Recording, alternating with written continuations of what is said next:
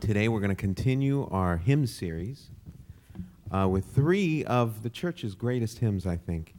The first hymn writer we're going to talk about is William R. Newell. And he's remembered fondly as a pastor, evangelist, Bible teacher, author, conference speaker, and writer of the beloved hymn, At Calvary. He's remembered as a humble man who recognized that it was only by the grace of God that he was able to accomplish so many good things. But he didn't start that way. William was a very troubled and wayward teenager, we're told. And in desperation, his father wrote to the president of Moody Bible Institute and begged him to allow the enrollment of his son. And since the college was open to serious Bible students only, the president was very resistant. But finally, he agreed that Newell would be enrolled with the proviso that he would meet with the president every day and he'd take his studies seriously. Students, how would you like to meet with the principal every day? So William was bitter about it at first, but what he viewed as a tribulation, as a punishment, changed in his mind as he realized that it was truly the mercy and love of God that he witnessed through his father and through the college president. And the place of his tribulation would become the place of his education, and then the place of his salvation. A father's prayer and a college president's commitment, and the 3 steps forward, 2 steps back efforts of Newell eventually resulted in the young man not only graduating, but several years returning to Moody Bible Institute as a teacher. And in 1895, William put the testimony of his life story into poetry format. And his friend and fellow Bible teacher at Moody, he was the director of music at Moody, Dr. Daniel Towner. He read the words of this poem, and he knew they would be so powerful when put to music. And they were. The result is the beautiful hymn, At Calvary. Let's open with it this morning.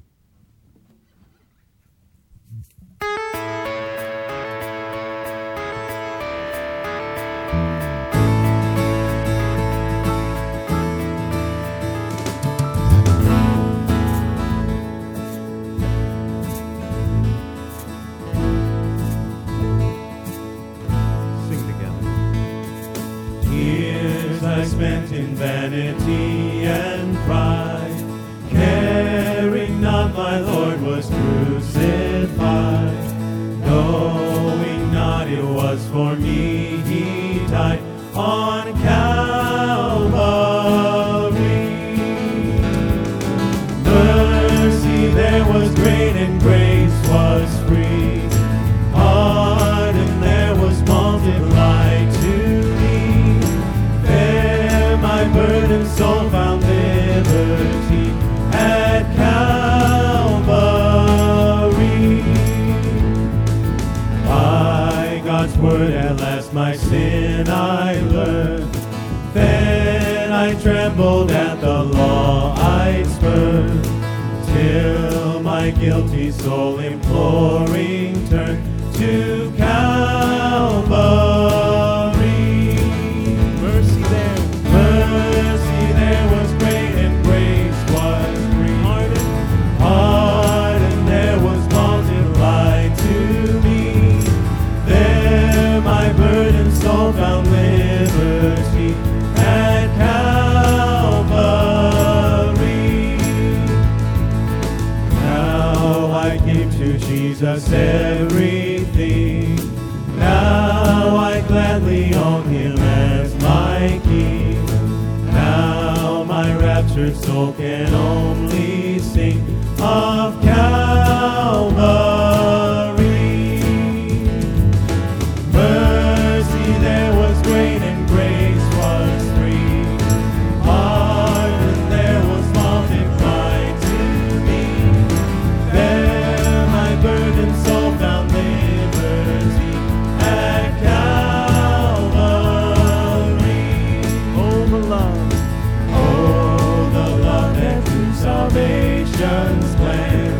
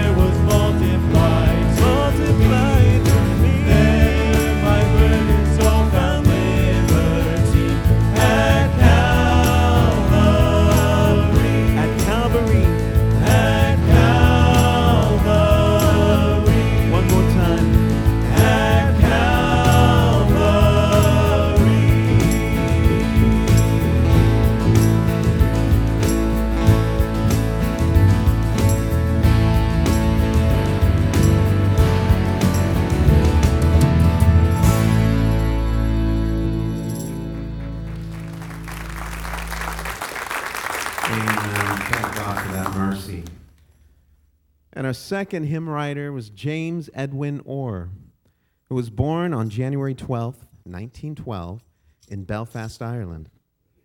Amen. Of an American father and British mother, and his education includes earned doctorates from the universities in Europe, Asia, Africa, and America, including Doctor of Philosophy from Oxford University and the Doctor of Education from UCLA in 1971. Dr. Orr served as a chaplain in the U.S. Air Force in the Pacific from 1943 to 1946, and after World War II, he and his wife became California residents. So Hilton, there is precedence from, being born in Ireland, moving to California. Very successful precedent. He became a well-known Baptist minister, historian, lecturer, author, and revivalist. He wrote numerous books and composed a number of hymns, and he was one of the original board members of Campus Crusade for Christ. Throughout his lifetime, Dr. Orr traveled to more than 150 countries, spreading the good news of the gospel. And one time during the great New Zealand revivals of 1936, Dr. Orr overheard some Aborigine girls singing a beautiful song, a Maori song of farewell. And the melody of that song stayed with him. He couldn't shake it. Even when he came back home, and then following a stirring Easter morning service, he put words to it using Psalm 139 as his inspiration and the back of an envelope as his script paper. The hymn, "Search Me, O God," was first published as "Cleanse Me" in one of Dr. Orr's own books, All You Need. And for the past 80 years, it's been sung and it's been considered one of the most beautiful and challenging of all hymns. So let's sing it this morning.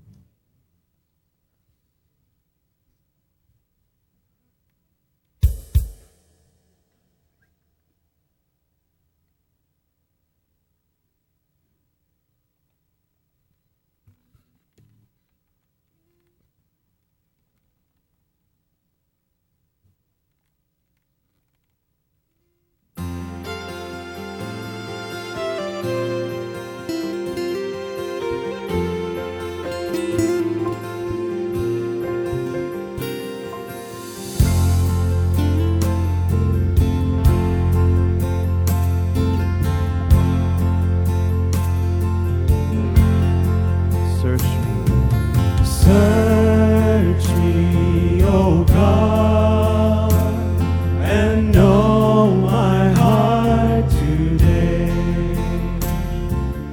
Try me, O Savior, know my thoughts, I pray. See if there be some way in me. Cleanse me from every sin and set me free. I praise thee, Lord,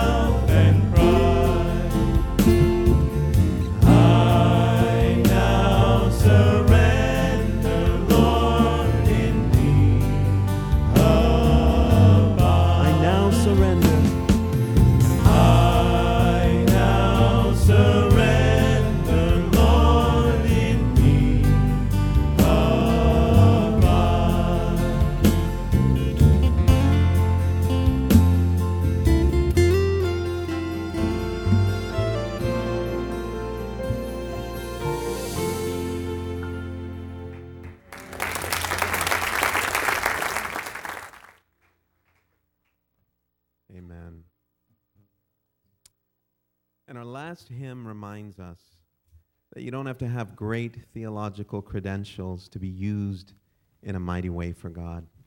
He doesn't call the equipped, he equips the called. Frederick Lehman was a California businessman who lost everything during the Great Depression. And he was forced to spend his working hours in manual labor, working in a Pasadena packing house, packing oranges and lemons into wooden crates. Not an ideal environment for writing songs, but this was the environment the Lord chose to use. Mr. Lehman was a Christian who rejoiced in his salvation. He was so moved by a Sunday evening sermon on the love of God that he could hardly sleep.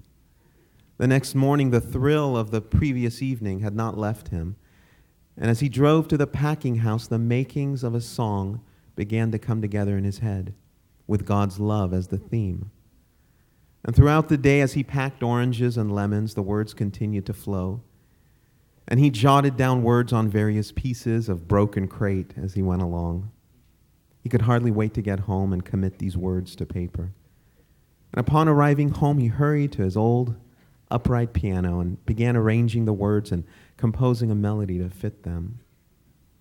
He soon had finished 2 stanzas and the melody to go along with them, but now what was he to do? In those days, a song had to have at least 3 stanzas to be considered complete and publishable, which is a far cry from the songs of our day that have to have about 3 words and repeat 10 times.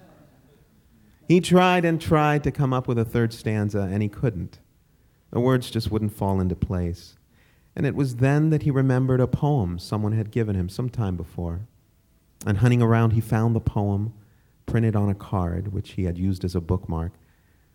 And the words read as this: "Could we with ink the ocean fill, and were the skies of parchment made, were every stalk on earth a quill, and every man a scribe by trade, well, to write the love of God above would drain the ocean dry, nor could the scroll contain the whole, though stretched from sky to sky."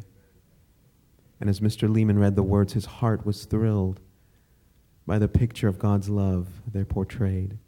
And he then noticed the writing on the bottom of the card. It said this: "These words were found written on a cell wall in a prison asylum some 200 years ago. It's not known why the prisoner was incarcerated. Neither is it known if the words were original or if he had heard them somewhere and had decided to put them in a place where he could be reminded of the greatness of God's love. Whatever the circumstances, he wrote them on the wall of his prison cell. In due time he died, and the men who had the job of repainting his cell were impressed with the words. And before their paintbrushes had obliterated them, one of the men jotted them down, and thus they were preserved." We don't know his name. We don't know his story, but I can imagine the inspiration and comfort he received knowing that nothing could separate him from God's indescribable, matchless love. David reminds us in Psalm 139, verse 7, he says, "Where can I go from your spirit? Or where can I flee from your presence? If I ascend into heaven, you are there. If I make my bed in hell, behold, you are there. If I take the wings of the morning and dwell in the uttermost parts of the sea, even there your hand shall lead me, and your right hand shall hold me." What comfort he took knowing that there's nothing we can do. There's no depth too low where God's love cannot reach us. Lehman went to the piano, and he began to voice the words with the melody he had just written, and they were a perfect fit. It was a miracle. The song was published and remains today with these words as the last stanza. Though the author of that last verse is unknown, in my opinion, it's the greatest verse of song ever penned by man. William Newell, who we heard about first, he went off to university and couldn't escape the love of God. James Edwin Orr traveled to every corner of the globe and experienced God's love everywhere he went. Frederick Lehman basked in God's love in an orange orchard. And our unknown author discovered that even in prison, God's love still reached him. We can never outrun, outstray, outfall God's love. He is ever reaching, ever loving, and ever moving all around us just to let us know how much he loves us. What love is this? Paul reminds us in Romans 8, "For I am persuaded that neither death, nor life, nor angels, nor principalities, nor powers, nor things present, nor things to come, nor height, nor depth, nor any other created thing shall be able to separate us from the love of God, which is in Christ Jesus our Lord." And we don't know what your story is today. You may be thinking you've just strayed too far for God to be able to reach. Nonsense. There's nowhere you have been, there's nowhere you are today, there's nowhere you can go that his love can't reach. And let's close our time of song this morning with this hymn, "The Love of God."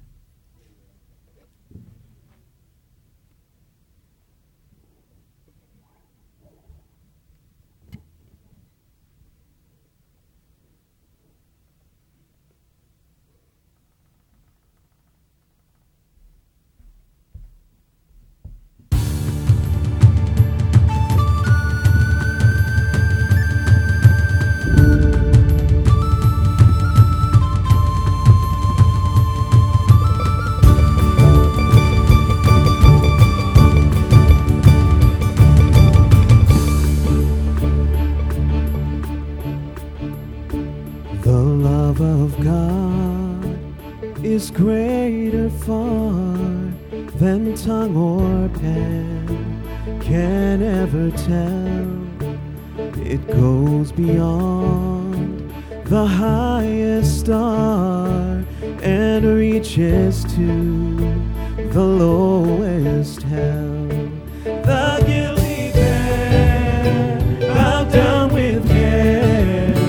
God gave his Son to win his erring child. He reconciled and parted from his sins. Sing together. Oh, love of God, how rich and pure, how measureless and strong. It shall forevermore endure, the saints and angels' song.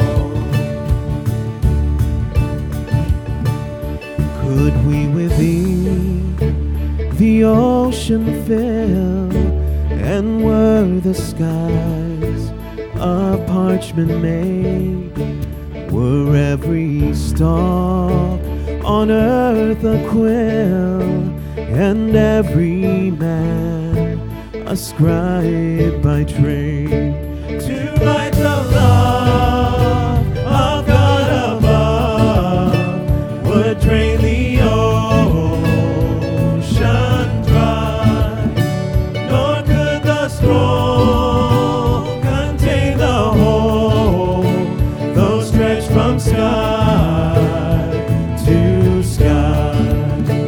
Oh, love of God, how rich and pure, how measureless and strong.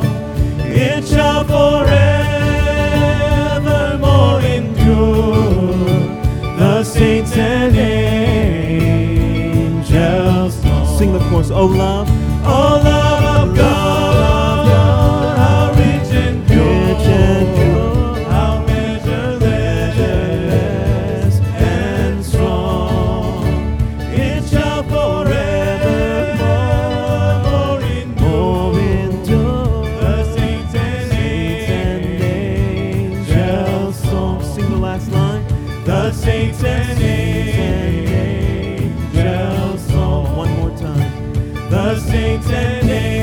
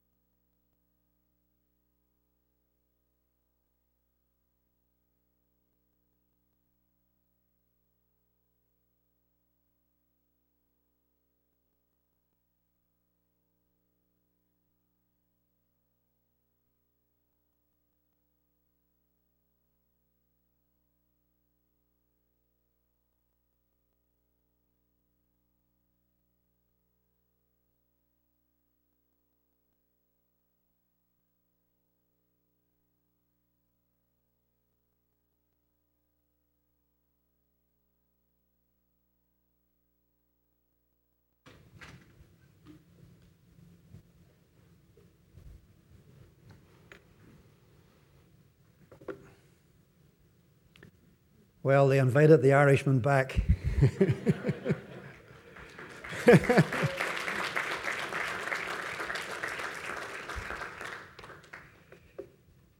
You know, these songs get me before I even start to speak at all. They're just so touching and so sincere and so blessed. I feel blessed just having listened to them, and I feel so blessed just to be asked to come back again and speak with you another time, to look around a lovely audience like this with, you know, all the different backgrounds and all the different circumstances of life, and to be reminded of Psalm 16. It's God's estimate of His children.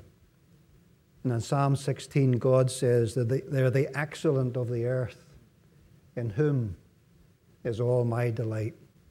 So I want to encourage you this morning. You're the excellent of the earth, in whom is all God's delight. So a great privilege to be here. We have discovered some lovely things here since we came here those years ago. We've discovered Cold Stone.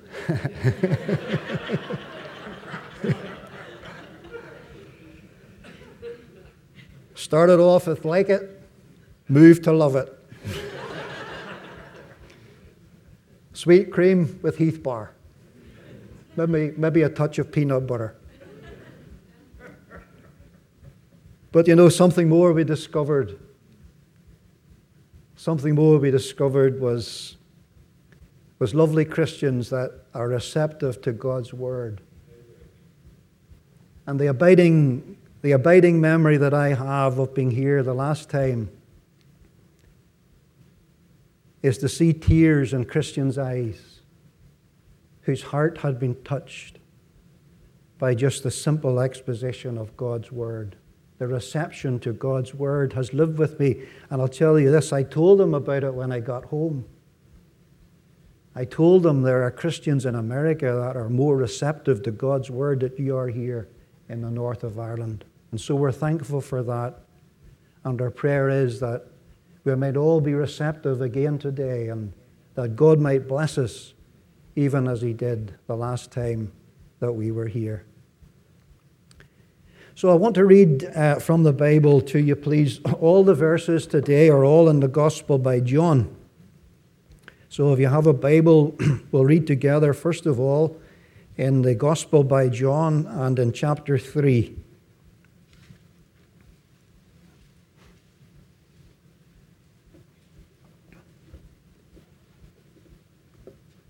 John's Gospel, chapter 3, and just commencing at verse number 1. There was a man of the Pharisees named Nicodemus, a ruler of the Jews. The same came to Jesus by night and said unto him, Rabbi, we know that thou art a teacher come from God, for no man can do these miracles that thou doest, except God be with him. Jesus answered and said unto him, Verily, verily, I say unto thee, except a man be born again, he cannot see the kingdom of God. Now we're going to look over to another verse in chapter 6 of the same Gospel, John chapter 6, and reading, please, this time at verse number 17. Verse 16, and when even was now come, his disciples went down unto the sea, and entered into a ship, and went over the sea toward Capernaum. And it was now dark, and Jesus was not come to them. And the sea arose by reason of a great wind that blew. So when they had rowed about 25 or 30 furlongs, they see Jesus walking on the sea and drawing nigh unto the ship, and they were afraid. And he saith unto them, It is I, be not afraid. Then they willingly received him into the ship, and immediately the ship was at land, whither they went. Now, the next verse is in chapter 13.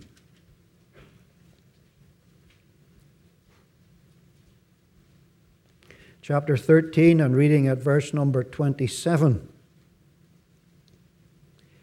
And after the sop, Satan entered into him. Then said Jesus unto him, That thou doest, do quickly. And no man at the table knew for what intent he spake this unto them.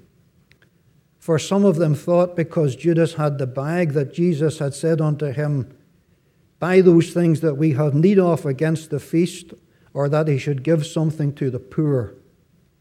He then, having received the sop, went immediately out, and it was night. Now, another reading, please, in chapter 20 of the same Gospel, John's Gospel, chapter 20, and reading at verse number 19. Then the same day at evening, being the first day of the week, when the doors were shut, when the disciples were assembled for fear of the Jews, came Jesus and stood in the midst, and saith unto them, Peace be unto you. And when he had so said, he showed unto them his hands and his side. Then were the disciples glad when they saw the Lord. Now, lastly, in chapter 21, chapter 21 and verse 1, after these things, Jesus showed himself again to the disciples at the Sea of Tiberias, and on this wise showed he himself. There were together Simon Peter and Thomas, called Didymus, and Nathanael of Cana in Galilee, and the sons of Zebedee, and two other of his disciples. Simon Peter saith unto them, I go a-fishing. They say unto him, We also go with thee. They went forth and entered into a ship immediately, and that night they caught nothing. But when the morning was now come, Jesus stood on the shore, but the disciples knew not that it was Jesus. Now, we do trust that the Lord will add a blessing to these lovely readings from this lovely Gospel of John. I don't know if you caught the connection this morning between all the verses that we have read together from this Gospel. I don't know if you noticed that all these things happened at night, in the evening time, when it was yet dark. So our little meditation and consideration this morning is about scenes that happened in the night time in the Gospel by John. There are many reasons, going back to the first one that we read in John chapter 3 concerning Nicodemus.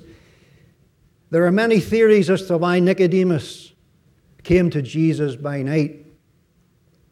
We sing at home, a ruler once came to Jesus by night to ask him the way of salvation and light. The master made answer in words clear and plain, You must be born again. Now, why did he come at night? Some people have said, well, he was maybe too busy during the day. He was a busy man, and his day was occupied, his day was full, and he had no time to come during the day, and that's why he came at night. And, maybe that is true, maybe that's a reason, but it's not my reason why he came at night. Some people say he came at night because, well, maybe he didn't want to be seen. He didn't want to have the disapproval and ridicule of others, that he came in full broad daylight. He came to the Savior during at night so that he wouldn't be seen. And that may be true, but that's not my reason. I want to suggest to you this morning that the reason why that he came by night, and I want you to agree with me because I want you to be right.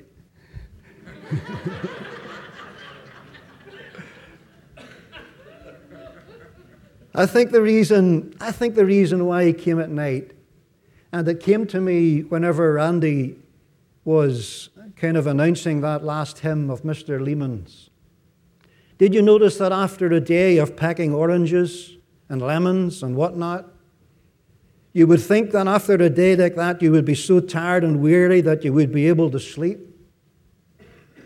Such would be the fatigue and tiredness of the body that you would sleep soundly. But did you notice that Randy told us that he began to be so occupied with things that were spiritual and things that were divine in the darkness and in the quietness of the night time? It was then that God began to move with him and work with him and touch his heart and impress him with things that were divine and things that were spiritual. And has that not been true in so many of our experiences? There are times that during the silences of the night hours, when all is dark and when all is quiet and when all is still, and we awake from sleep, and God speaks to us in the evening hours of the night. And He reminds us of those things that are spiritual and of those things that are important and of those things that are divine. And they seem more real to us then, even than they do sometimes during the day. We sing a hymn at home, I'm sure you sing it here, happy day, when Jesus washed my sins away. It would be interesting, I'm not going to do it, but it would be interesting to have a show of hands of all those this morning who were saved, who became Christians, who were born again, not so much during the day, but at night. Because I think we could rewrite that wee hymn and say, happy night, when Jesus washed my dark heart white. So God speaks to us in the evening time, and He speaks to us about things that are important and about things that really matter. And that's why I think that He came to Jesus by night. He wanted to be right with God. He wanted to be sure and certain about the future. And these things gripped His soul at night. And He comes to the Savior by night. And whether, dear friends, you have been to the Savior by day or by night, I was impressed again with the way our dear brother Dean opened the previous meeting this morning. He said, are we all happy? And we said we were. Why? Because our sins have all been forgiven. Oh, the joy of forgiveness. To know that our dark past has all been dealt with at the cross and put away, and God will remember our sins no more forever. Why should we not be happy? Forgiveness. A friend of mine at home was preaching on forgiveness and the joy of forgiveness and the peace and gladness that salvation and forgiveness brings. And he made a quite unusual comment. In the middle of his sermon, he said, you know, we're living in days when so few seem to want to be forgiven. And here's a big man sitting right down at the back of the hall. The first time in his life as an alcoholic under the control of alcohol, the very first time that he had ever heard of the gospel and of the claims of Christ and of the price that was paid on Calvary for the whole world that we were reminded of this morning. And to the preacher's surprise, that man stood up and he said, Mr. Preacher, I want to be forgiven. I want to know the joy that God's salvation brings. It might have put any preacher off, but he said you can be forgiven because that's why the Lord Jesus died and shed His blood, His precious blood on Calvary's cross. And you'll forgive an Irishman this morning, I know you will, for just being pointed for a moment and asking us all this morning, have we all been forgiven? Have we been to Jesus by night? Do we know the joy that God's salvation brings? The Bible says there is forgiveness with God that he mayest be feared. What am I going to call this night? I'm going to call it a happy night. A happy night. The happy night in Nicodemus' life when he came to Jesus by night. It's my prayer. It's these dear fellow Christians' prayer that everyone here will have a happy night. Amen. That's the happiest night you could have. You know, we had some happy nights. Oh, we had some happy nights before we were saved, but they didn't last. They were like the froth. They soon passed, and we longed for the next one. But nothing can describe the joy that God's salvation brings. A happy night. I hope we've all had a happy night here in San Ramon. When we come to chapter 6, and they're out on the sea, and the sea is boisterous, and the Saviour's not there. You know what I'm going to call this? I'm just going to call this a stormy night. A stormy night. And I'll tell you the reason why that I decided that we might speak along this subject this morning of these nights in John's Gospel. The reason why that I chose this particular message to speak was because I was here on Wednesday evening when our dear brother was opening up to us these lovely verses in Philippians chapter 3. And before he did so, he asked for requests for prayer. And as I listened to those requests for prayer from every corner of the hall, someone's wife, someone's mother had cancer. Someone had no job. Someone had health problems. Some had financial problems. Some had family problems. I thought of the storms of life that come upon us all. Some of these young folks that are here this morning might know very little about the storms of life, but I tell you, the rest of us that have grown to some degree of maturity, we all know about the storms of life and stormy nights. And sometimes I wonder when I look around at the unsaved, how they get through life without a Savior. How do they meet the storms of life without one to lean upon and one to guide? I'm glad that in the storms of life we have one that draws alongside and gets into our ship and calms the storm. He said, "It is I. Be not afraid." I would love to have a word this morning for someone that has had a stormy night, that feels in their heart the storms of life that almost overflow.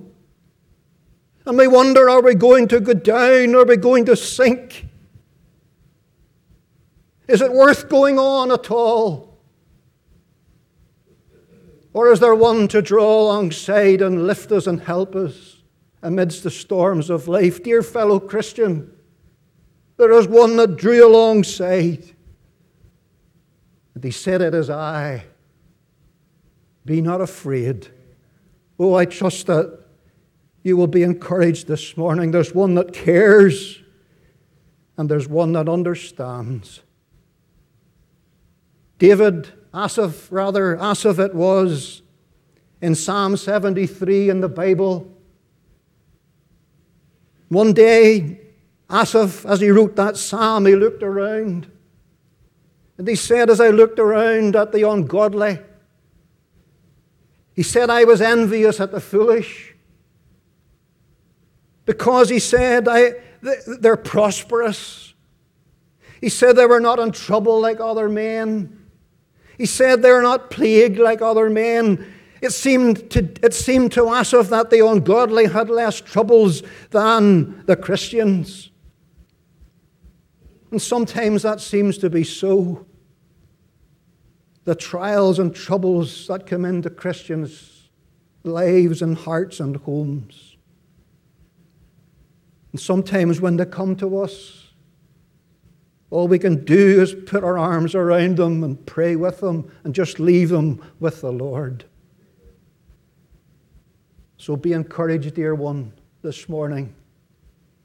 With trials and troubles that abound, there's one that says, "It is I. Be not afraid." A happy night, a stormy night. You know, when you come to chapter 13 and the sad story of Judas Iscariot, the Bible says he went immediately out, and it was night. I want to put a wee heading on that, and I just want to call that a sad night. A sad night. You know, the Lord had been so good to Judas. Did you ever notice that Judas was one of the 12 in John chapter 13,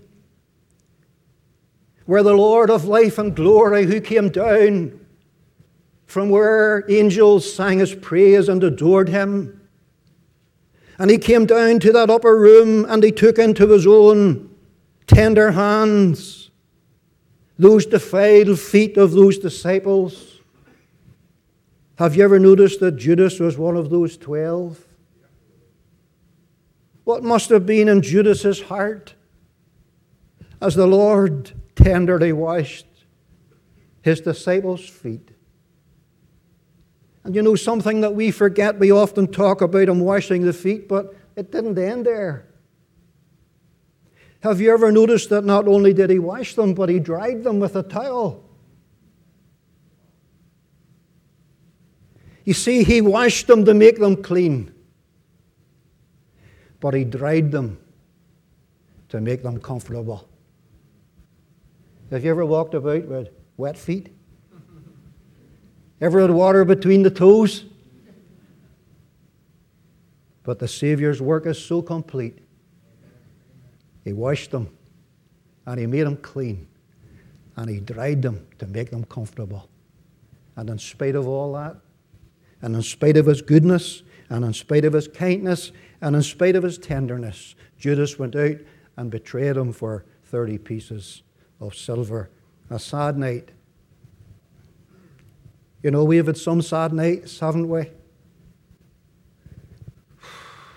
I tell you, we've had some sad nights in Ireland.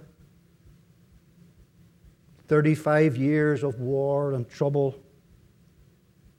And you've had some sad nights.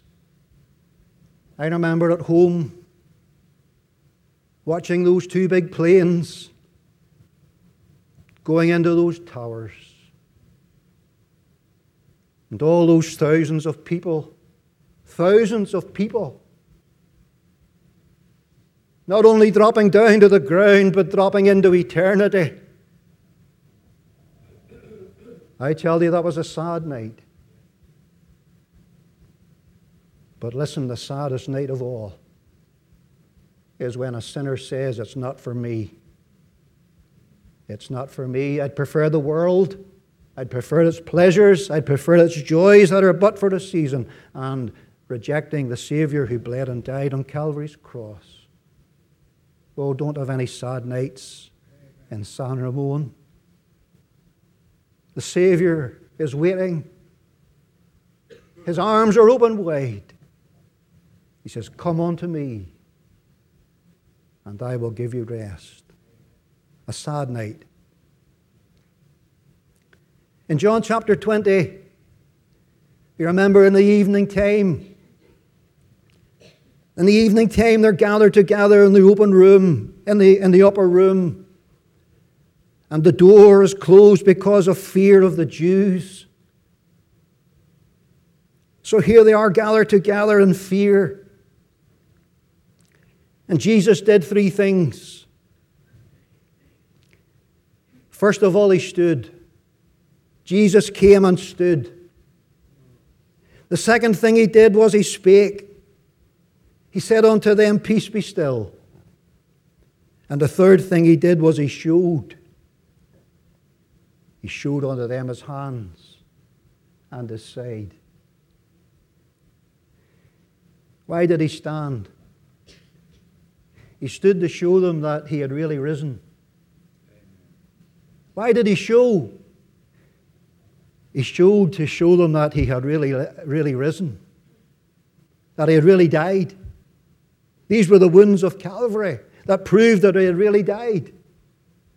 And why did he speak?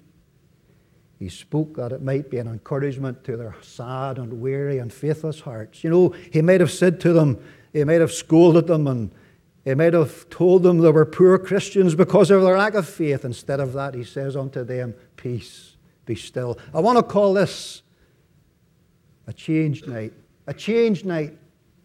They came in sorrow, and they went out with joy. They came in faithless, and they went out with fear. They went out with faith.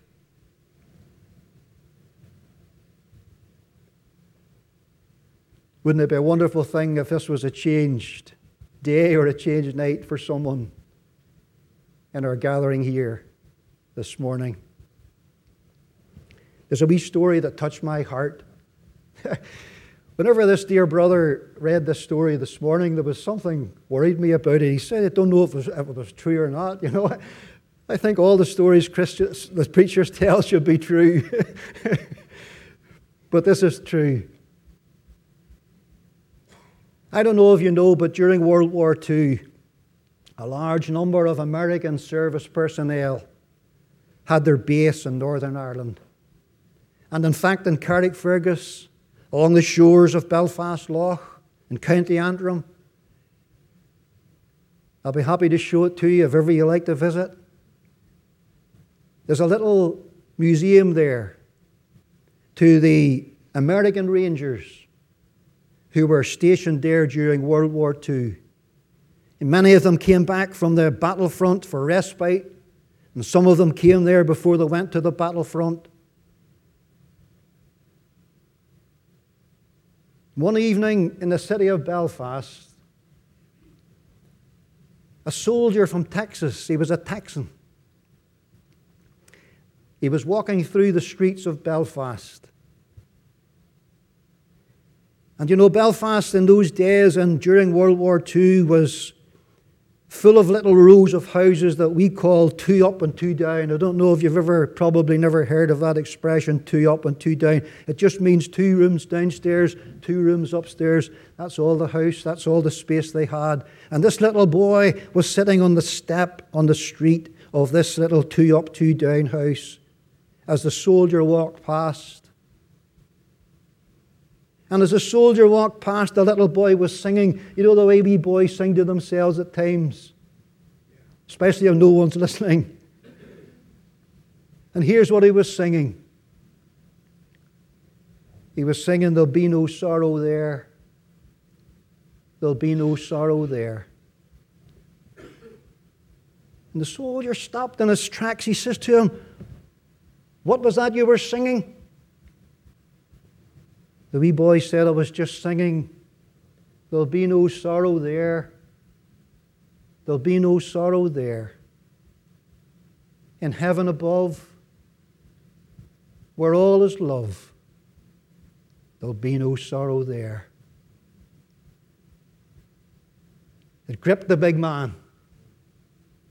It touched him at his very spirit. He said, I've never heard a song like that before. Boy, where did you hear that song? Where will there be no sorrow there? The wee boy said, in heaven above, where all is love, there'll be no sorrow there. He said, where did you hear it, boy? He said, I heard it in a little gospel hall down the way where I go to Sunday school. And that big Texan soldier, on his way to the front in World War II, he made his way on Sunday evening to the little gospel hall, Ebenezer Gospel Hall on the Old Park Road in Belfast. And in the simplicity of that gathering on a Sunday evening, a happy night, He bowed his heart and bowed his head and bowed his knee and accepted Jesus Christ as Savior and Lord. A happy night. There'll be no sorrow there. A changed night. Oh, that we could see change in this our day. Oh, that we could see our nation changed. That we could see revival in the things that really matter. And they can, because the Savior hasn't changed.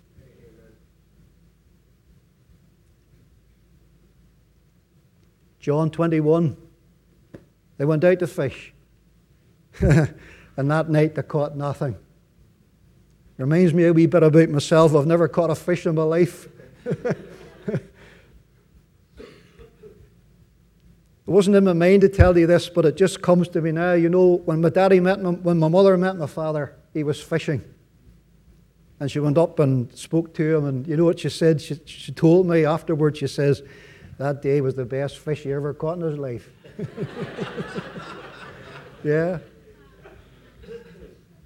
I'm going to call it a disappointing night. That night they caught nothing. I know there's Christians here that are disappointed. Disappointed with your life, with the feebleness. I'm disappointed. I'm not preaching it. I'm disappointed with my life at times. I'm disappointed with my mistakes. I think of Calvary. I think of the cross and the precious blood he shed. I'm so disappointed with my shabby life at times. But listen, let us lift up our hearts this morning. Though it was a disappointing night, it says that when the morning was come, Jesus stood on the shore. And I just want to tell you, dear Christian friends, this morning, the morning is coming when he's going to stand on the eternal shore. And in a moment of rapture, he's going to call from the world his own. Would it not encourage us to put our very best into these little lives of ours so that we might have something to give him when the Savior comes? Remember these nights, and may the Lord bless you and bless his word to all our hearts. Thank you.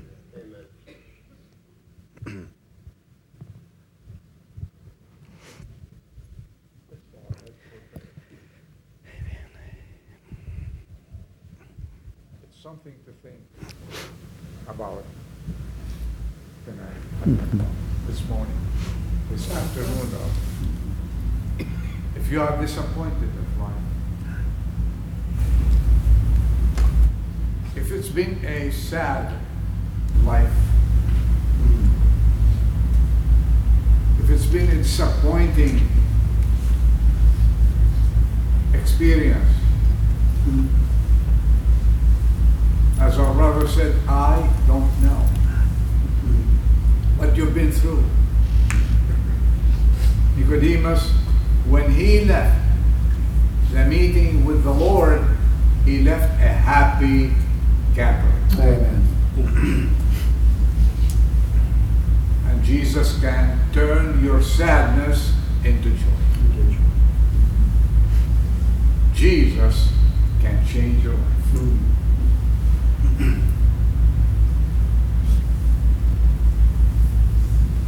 Before you leave this place, you can change that. And Jesus is standing at the door of your heart, saying, I'm here to give you joy, true happiness, and take away all your disappointments, all your past life, and give you a new life. Amen. And in Jesus Christ, there is victory. Amen. You will have victory, and you will go your way rejoicing. If there's someone here this morning would like me to pray for him or her, just give me a sign by lifting up your hand. Just a sign. Say, yes, I want Jesus to change my life, to change my sadness, my night into morning. Is there someone? I beg you, don't leave this place. Don't leave this place a sad person. Walking with Jesus is the greatest experience you can ever have. Take him, I say. Anyone? Amen. Amen. Amen. I pray for you. Any other? You've been disappointed in life. You've had a disappointment somewhere. And the Lord knows this is why he prepared this message for you. Any other person? Before we close.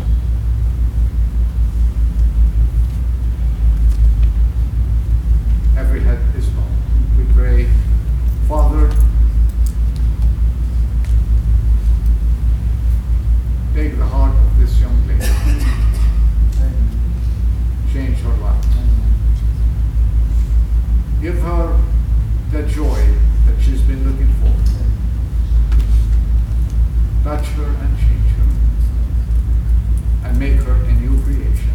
Because we are assured if anyone is in Christ, he becomes a new creation. And all things, all sadness, disappointments in life will go away. Behold, everything is new. Change lives, Lord. Help us to realize that our life is short and we are nearing the end of this journey. And we're looking for that great morning where we shall be with you forever and ever. Until then, help us to live a life worthy of our calling. Help us to lead people and be helpful for them to find the Lord Jesus Christ as their Savior. For in his name we ask it. If there's someone who needs to talk to our speaker this afternoon, he's sitting here waiting for you. And if you want to talk to me, you're welcome. The meeting is over. God bless you. Thank you for coming. And may the Lord be with you and give you the real joy of his